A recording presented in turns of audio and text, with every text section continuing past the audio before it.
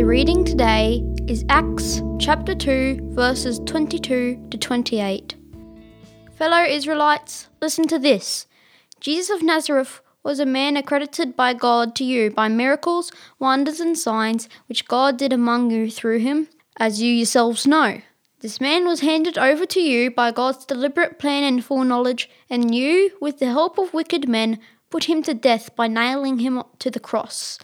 But God raised him from the dead, freeing him from the agony of death, because it was impossible for death to keep its hold on him.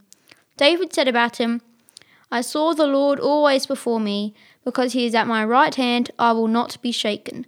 Therefore my heart is glad and my tongue rejoices. My body also will rest in hope, because you will not abandon me to the realm of the dead. You will not let your Holy One see decay. You have made it known to me the paths of life. You will fill me with joy in your presence. I sometimes like to watch the show RBT. On the show, a TV crew follows the police conducting random breath tests, and occasionally they find some very irresponsible people.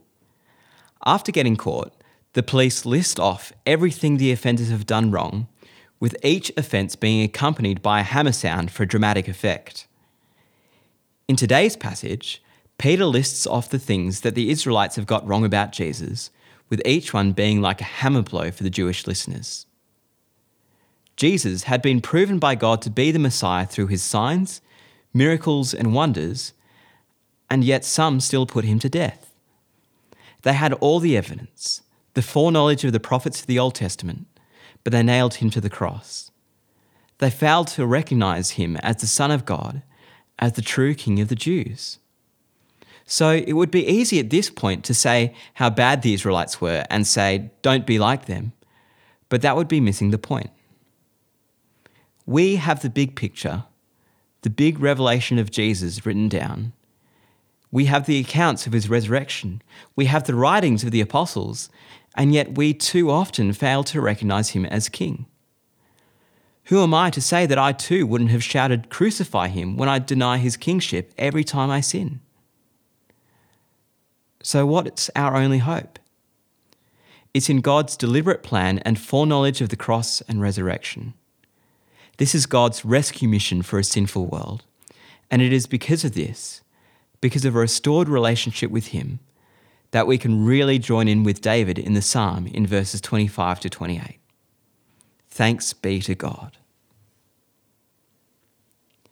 Heavenly Father, thank you for Jesus, for his death and for his resurrection.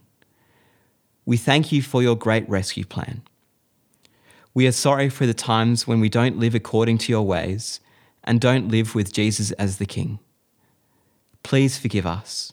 Renew our hearts to live for you today and always. In Jesus' name, Amen. If you have any questions or would like to find out more about our church, visit stbarts.com.au.